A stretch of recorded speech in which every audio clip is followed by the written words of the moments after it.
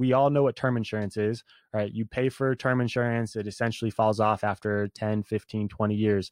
So there's going to be an additional death benefit based off of the term rider to allow us to make this box a little bit bigger so we can shove even more money going into the policy, right? And now by doing so, our death benefit has slightly increased. So you're going to see that the death benefit is no longer 100K and the death benefit now might be 500K.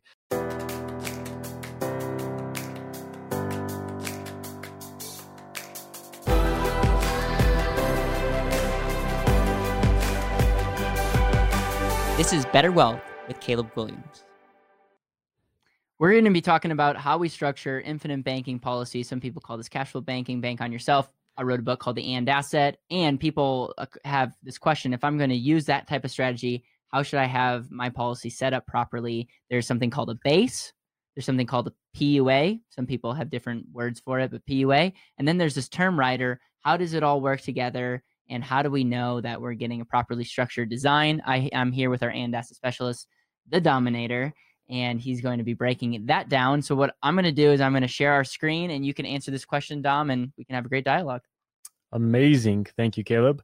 So what I'm going to do is I'm going to draw a cylinder on this page. And this cylinder, I want you to think of this cylinder as the life insurance contract in general. And everything inside this life insurance contract is going to consist of the base, it's going to consist of the PUA, and it's going to consist of the term rider.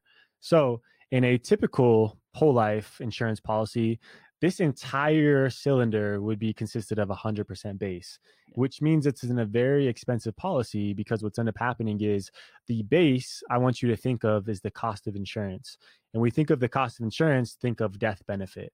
And so majority of the contract in a normal, typical whole life insurance policy has 100% base that's paying for the cost of insurance, which is why you'll see in years 1 through 3, there's really no cash that's in there at all. There's 0, 0, 0. And then year 4, it slowly starts to build, because there's no paid up additions. There's no term riders, nothing that makes it special in regards to the way we structure our policies to infinite banking / the And Asset.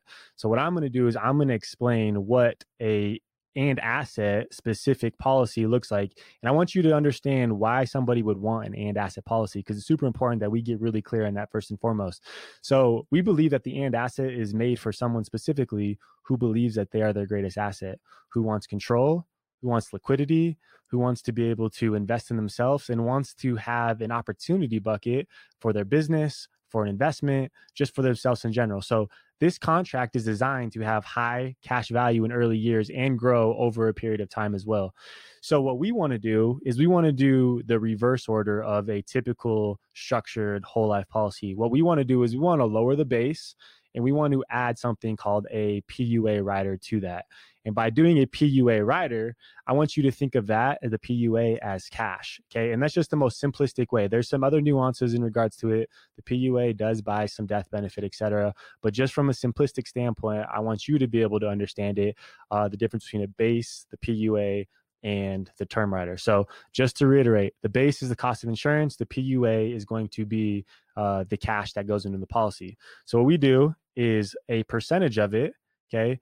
And this can be a percentage that's going to be based around what makes the most sense for you specifically, based off of what we're trying to accomplish. But we want to try to make the base as low as possible. Okay. So this is going to be insurance. Okay. I'm going to put it here, insurance. And the pro to a base long term is think of it like the foundational fuel that helps the company go. I mean, for a whole life insurance contract for a company to be profitable, they like base contracts. So it's always like a healthy balance of like, how much should we go base? Obviously, we want the insurance companies to benefit because we're partners with them. But then also, if we want early cash, base is not great for early cash. And so it's just combination of making sure that we can take what we want and the outcomes we want, and make sure that we have the right proper design and split with the insurance company. Yeah, that's a great point to add. So here at the bottom, we have a small portion of it's the base, right? And then everything else above it is going to be PUA, okay? So we have to think of this top part, right? The remaining difference is the PUA. So a lot of times when you watch videos or watch our channel, et cetera, we talk about the base percentage to the PUA. So this is going to be the cash, okay, that I want to reiterate. Now, there's something important to bring to your attention in regards to a MEC, right? If a contract has too much money going into it, the policy based around the death benefit that there is, it becomes a modified endowment contract, which means that it does no longer gets the tax benefits that would come with life insurance, right? So if you know how life insurance works from a taxable standpoint, it grows tax free and you can use it tax free. Now, if it becomes a modified endowment contract, we now have to pay taxes on it, just like any type of like a 401k, anything like that is ordinary income. So with that being said, what we do is we want to prevent the dollars from overflowing, right? Because if the dollars overflow, that means too much money is going into it, and that's when it'll become a MEC. So we have to figure out, how can we shove as much money into this contract as possible without the dollars overflowing and becoming a MEC?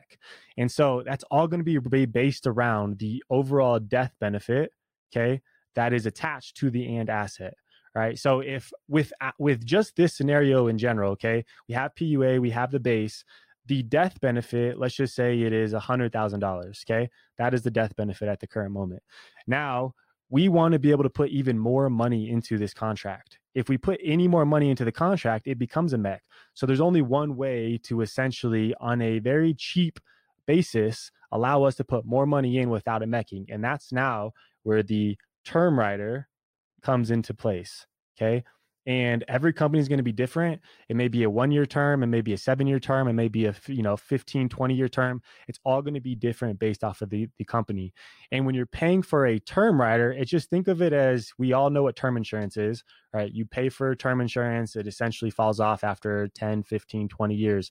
So there's going to be an additional death benefit based off of the term rider to allow us to make this box a little bit bigger so we can shove even more money going into the policy, right? And now by doing so, our death benefit has slightly increased. So you're going to see that the death benefit is no longer 100K and the death benefit now might be 500K. And the beautiful part about the difference between the term rider and base is term is a lot cheaper than the base, which is why it allows us to put more money into it and allows us to have more capital and more control. And so this is the overall structure of the difference between the PUA, the term rider, and the base, and how we can structure it properly to making sure that it doesn't MEC. We have these three things so we can have the ability to have control of our dollars when we need it. Man, you did a very good job writing that out and explaining that. I think the pros and cons is like, a question that comes up is, how do I know the ratio? Well, we work with multiple companies and carriers, and each one has a little bit different way that they view MEC. The next scenario is like a male is different than a female, different ages, health ratings. And so going through underwriting, it's really important to get our underwriting amount, our death benefited amount, and then we can back into that. So the pro of having a small base, maybe heavy term rider with PUAs, the pro of that is you get to stuff a lot of cash. The potential con might be, now you're taking death benefit and you might not be able to add additional life insurance if you didn't structure it properly. So that's why it's so important to work with somebody who can take a look at your assets and your cash flow and what you actually want and help you design something that can actually help you get what you want. And if you've been following Better Wealth, you know that we have two paths. People just want the and asset. We'll set up an and asset for you, and it'll be awesome, right?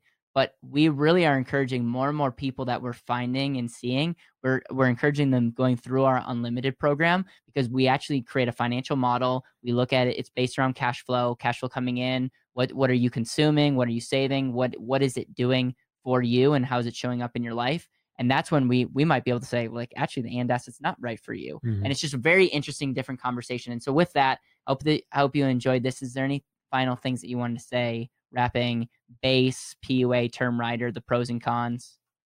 No, I mean, you definitely topped it off perfectly. And, that's why I love you in general. I mean, just your vision and always your heart to serve for wanting what's best for the client is why, I just love always hearing you speak and sharing the vision here at Better Wealth. So it's amazing.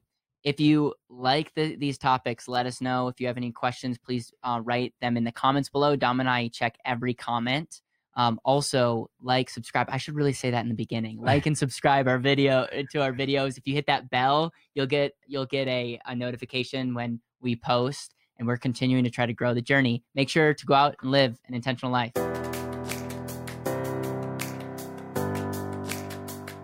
Thank you so much for listening to the Better Wealth Podcast. It would mean the world to me if you could hit subscribe, leave a review, and share this with the people that you know and love.